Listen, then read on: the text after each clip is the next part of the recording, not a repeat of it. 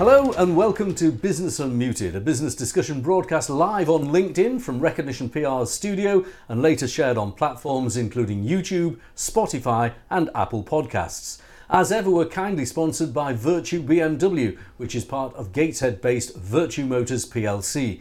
If you're in the market for a new, used or fleet vehicle, stop by one of the dealerships in Stockton, Durham, Sunderland, Malton or York.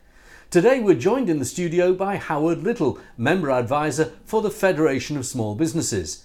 Joining us remotely is Tony Stein, Chief Executive of Healthcare Management Solutions, which operates care homes around the UK. Figures released yesterday show that employers added a record 241,000 staff to their payrolls last month, taking the total of payrolled employees to 29 million people. This is above the recorded number in February 2020, just before the UK went into its first lockdown. And that wasn't the only record announced. There was one for vacancies as well. Vacancies reached a new high, surpassing 1 million unfilled roles for the first time since records began in 2001. Records keep coming. This morning, the Office of National Statistics published its inflation report, with rates hitting 3.2% in the year to August, the biggest increase since the modern records began in 1997 and driven by higher food prices.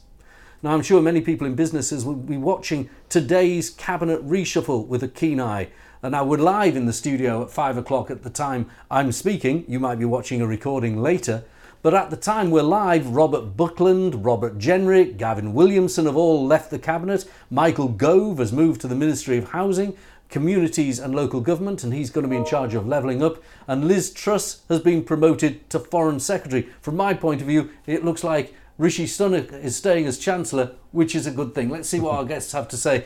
Welcome, Howard. Welcome, hello. Tony.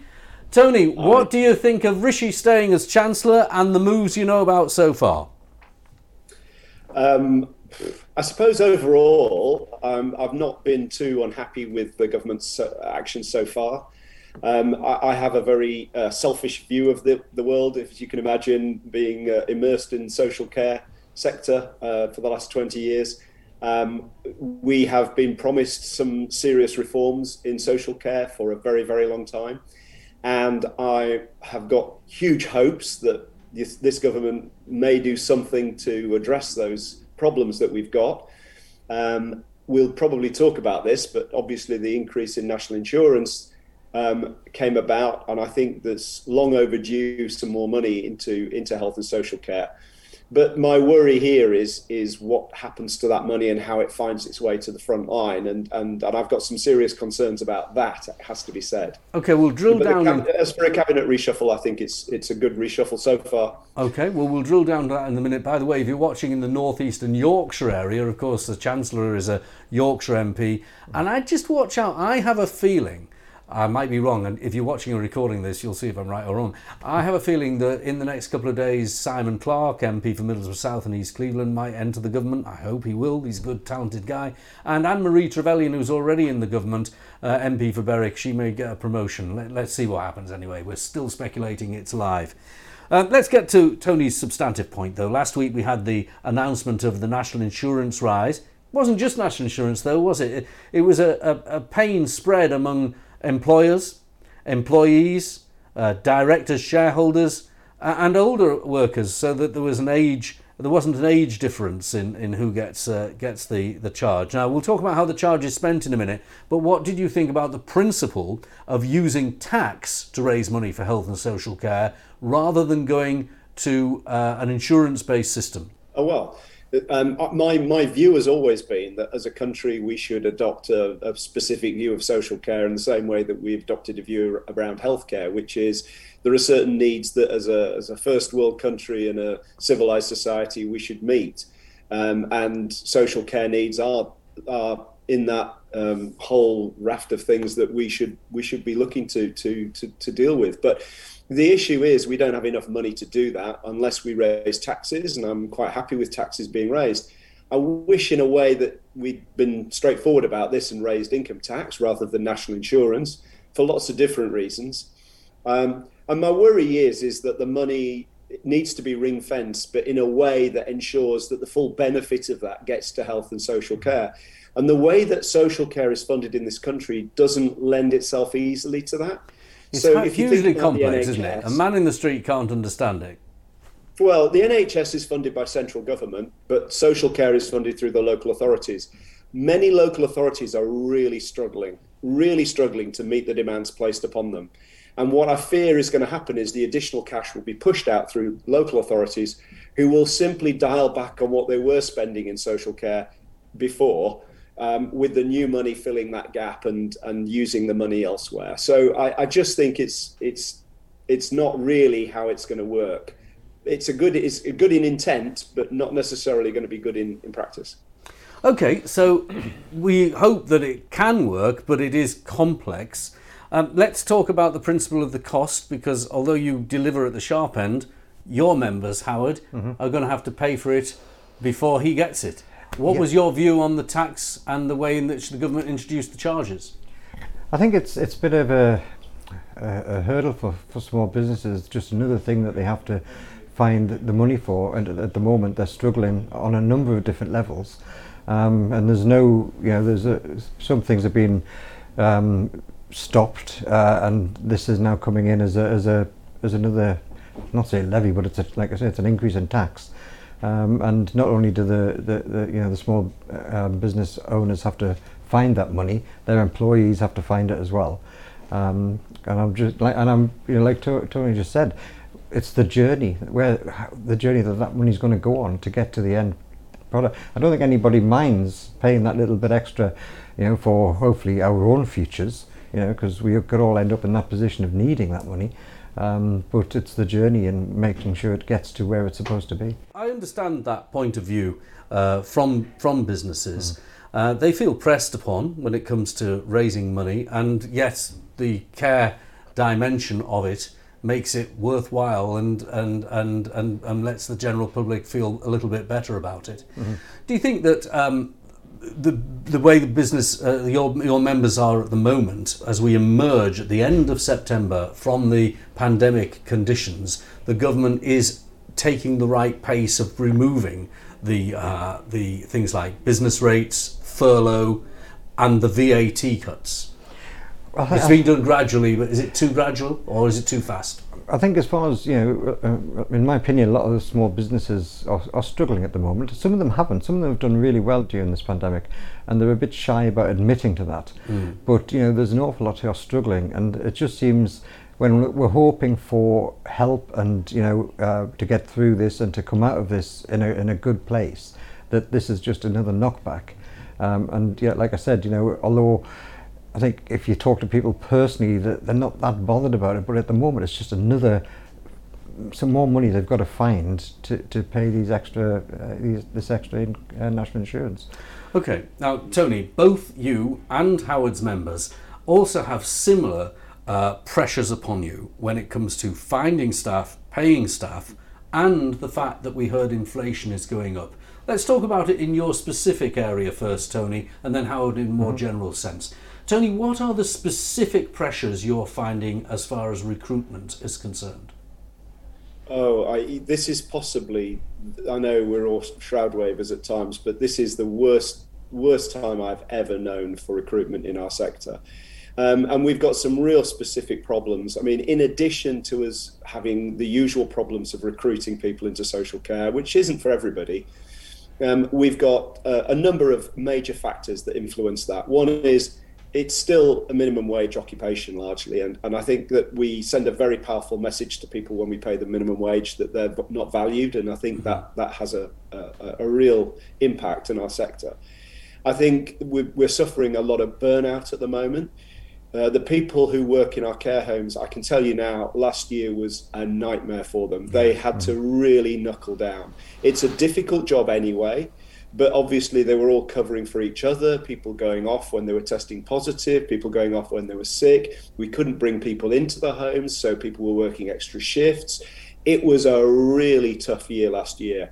And then when we thought we were coming out of it in January, it got worse with the second wave, and they've had a real battering. And then I think that the government in Scotland particularly through the implementation of their police investigations into COVID deaths, did nothing but absolutely kill the spirit of those people who went through that nightmare journey of COVID last year. And then the CQC published their stupid list of homes that had COVID deaths, and their table of those where of homes that had deaths in the care homes. So again, it makes people feel guilty, that they were in some way responsible for the deaths in the care homes. And again, who would want to work a minimum wage job and have all of that pressure and guilt and stress pushed onto them? So I think that doesn't help. We then have mandatory vaccinations in the sector, which has had a major impact on us. We're going to lose about 4 or 5% of our workforce come the 11th of November. This is because you will have to sack them because they won't have the vaccine. They won't have the vaccine. And to be fair, I have a lot of sympathy with that. As a matter of principle, I think forcing people to be vaccinated is a pretty significant step as a matter of principle. And we were working very hard with people to encourage the take-up of vaccine, and it was working. It was a slow process, but it was working. But the fact that they've accelerated it through the mandatory vaccine program means that we're now having to effectively make a cut of the 11th of November, and anybody who's not vaccinated we can't employ. So again, a big issue. And then you've got the general problems around the country, which I'm sure Howard will speak to. I'm struggling to understand why we've got such a shortage of workers around across all sectors, across all industries. People talk about lorry drivers, but actually, supermarket workers, builders, vets, you name it, you can't find people at the moment. It's very interesting. And that's putting real pressure on us as well. So, and that can't be Brexit, by the way, because if you look across the pond at America have got 10.1 million vacancies at the moment, which on a pro rata basis is worse than we are. Yeah, and it's also the same with HGV drivers in France and so on. But so you don't necessarily agree with the Chambers of Commerce as saying that the government should act quickly by approving temporary visas for roles in the worst affected sectors. Maybe they should. In fairness, all that's going to do is it's going to mean that we can fish in another pond, but that pond also has the same problems. So it's just spreading the issue out. If we were saying that they didn't have this problem in Europe, and that the issue of us leaving the EU was the root of this, then fair enough. But actually, the problem is endemic across all of Europe, so it's not going to help. I'm not quite sure what the problem is. Part of us, I think, in our sector are hoping that when the furlough ends at the end of September, then people will start to flow back into the workforce and fill some of these gaps. Maybe that's the answer, but I'm not so optimistic. Well, Tony, that's a helpful insight. It's depressing, unfortunately. And I know there's a big TV drama on, I think it's Channel 4 coming up, which is being trailed every time you watch the television, which paints a depressing picture as well. It doesn't help. Howard, let's talk about the more general situation of labour shortages. From the point of view of the economy, it shows it's strong. So that's the positive. But what are your members seeing? Is it driving labour costs up as well? Well, they're struggling to get, not everyone, but a lot of people are struggling to get not just staff, but the right skilled staff. I mean, that's been ongoing for a number of years, a skill shortage. But this has just seemed to be bringing it to a real head. And, a lot of them are doing without the staff, trying to do the jobs themselves, and working almost two jobs within the same business, which is, has a knock-on effect to their mental health and everything else. So it runs all the way down the line. And just going back to the HGV thing, I saw something just the other day about them changing the rules about driving exams, driving tests, to where they don't have to do the reversing, and I'm thinking, that's probably not a good idea. Absolutely. Yeah. We don't want to compromise on safety. But there are some log jams in the documentation. That should be dealt with presumably quickly. Yeah, I think there's also talk about allowing bus drivers, single-decker and double-decker bus drivers, to convert straight to HGV2 without a test. But that will, if they move to driving the HGV lorries, then who's going to be driving the buses? Yeah. So it shifts one problem to another. Let's talk about inflation. I'll come to you in a minute, Tony, because I know that costs are very important in your game. I had to sign a new contract for a supplier the other day, and the supplier insisted that for the next 3 years there is a 6% growth in the price every year on the anniversary. I also signed a contract for my new mobile phone the other day, and it was inflation plus 3.9%. And a contract for a landline from, I think it was BT, to be fair, it was BT, inflation plus 3.9%. It's as if Ofcom, the regulator, is allowing these price rises. Same with energy, the price cap is being allowed up. So some of these staple costs and regulated costs are being allowed to rise by the government. What's your view on that? Why? Yeah. Why is it being allowed to happen? You know, like you say, you've got all these caps in place to keep these things at a reasonable level. But you did say you actually signed the contracts because you've got no choice, have you? Yeah, absolutely. I'm not going to tell people what the contract was for, but it was for a service I needed and therefore I had to do. So you've got no option but to take that on. Absolutely. And we'll all be in the same boat. So I'm going to ask you both a bigger question related to inflation. It is a harder question, really. Should the Bank of England grit its teeth and put interest rates up sometime before Christmas to send a signal both to the government and the politicians that may want to inflate their debt away, and to the wider markets, people selling houses and so on, that actually we have to get inflation checked? Well, I think you get two answers there, won't you? It'll be yes or no. If people have got money in savings, they'll be saying yes, put it up, and if people are borrowing, they'll be saying no, keep it low. In my opinion, I think they probably should, personally, but that's a personal view. Tony, what do you think? Well, what I can absolutely assure you is that if interest rates, are increased, there will be business failures in our sector without a shadow of a doubt. Because although I think the governments have been exceptional in the support that they've given throughout the COVID pandemic so far, there are a lot of companies out there that I would describe as walking wounded.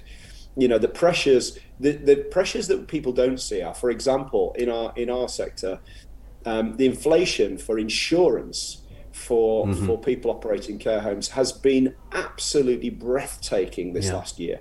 I mean, I'm talking 100% increases in premiums, and at the same time, they're not giving you the same cover. It's been absolutely terrifying, and the argument, I can't understand this. The argument by the insurers in that particular instance was that actually it's to cover them for all the losses that they're going to get because of coronavirus. But actually, when you ask them, they've not had any claims as a result of coronavirus. That sounds like really COVID gouging. Yeah.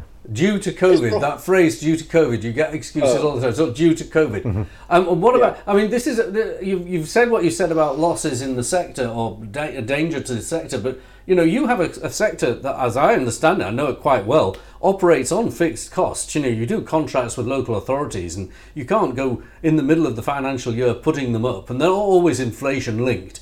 So you, in the middle of your year, have a higher energy bill, or if you have higher food costs and pressure on wages, surely the Bank of England getting stuck in to control inflation is the better of two evils.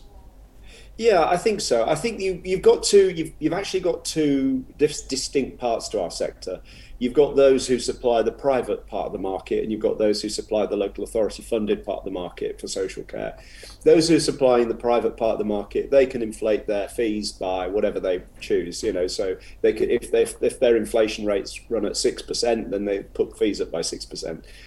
We're reliant on the local authority fees, and the local authority fees have been averaging increases of around 2.5–3.5% roughly over the last few years, depending on which local authority area you're in. So, you know, when we're seeing payroll inflation, you know, as we're seeing, and that's been horrendous, by the way. It's not just minimum wage increases. We're having to put them way beyond minimum wage to recruit. Nurse pays obviously going up, but again, not just the 3% the government are offering in our sector. We're having to pay a lot more than that to attract nurses because they're in short supply. So, you know, I think the margins are getting squeezed tighter and tighter.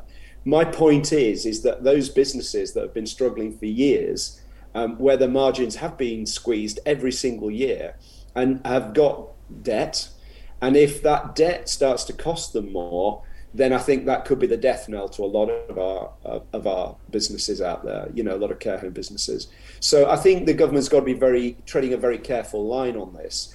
If that money that is being raised through national insurance finds its way through into social care, and that does work its way into properly funded care, then actually we may survive. But if we don't, and we see interest rates rise, then there will be business failures without a shadow of a doubt. Okay, point well made. Howard, now I know you've not got a view from the Federation of Small Business. What's your personal view? If you were actually on the Bank of England Monetary Policy Committee, and I would vote for a small 0.25 or 0.5% rise in interest rates now. How would you vote? Well, I think it's been really, really low for such a long time. And I mean, let's face it, it can't get any lower, really. So an awful lot of people who have got money in savings and they have had no benefit of it at all. So yeah, maybe it is about time it was just maybe lifted a little bit. I hear that sentiment a lot these days. I think it will end up being lifted soon, but there we are. Well, look, gents, thank you for a stimulating conversation. I do appreciate Howard, you coming in and sparing me the time, Tony. Keep up the good work. It's unsung work, the work of people who run these care homes, and hopefully the change that was made last week will filter down to you. Fingers crossed. Thank you both very much. Join us for another episode of Business Unmuted, 5 o'clock next Wednesday.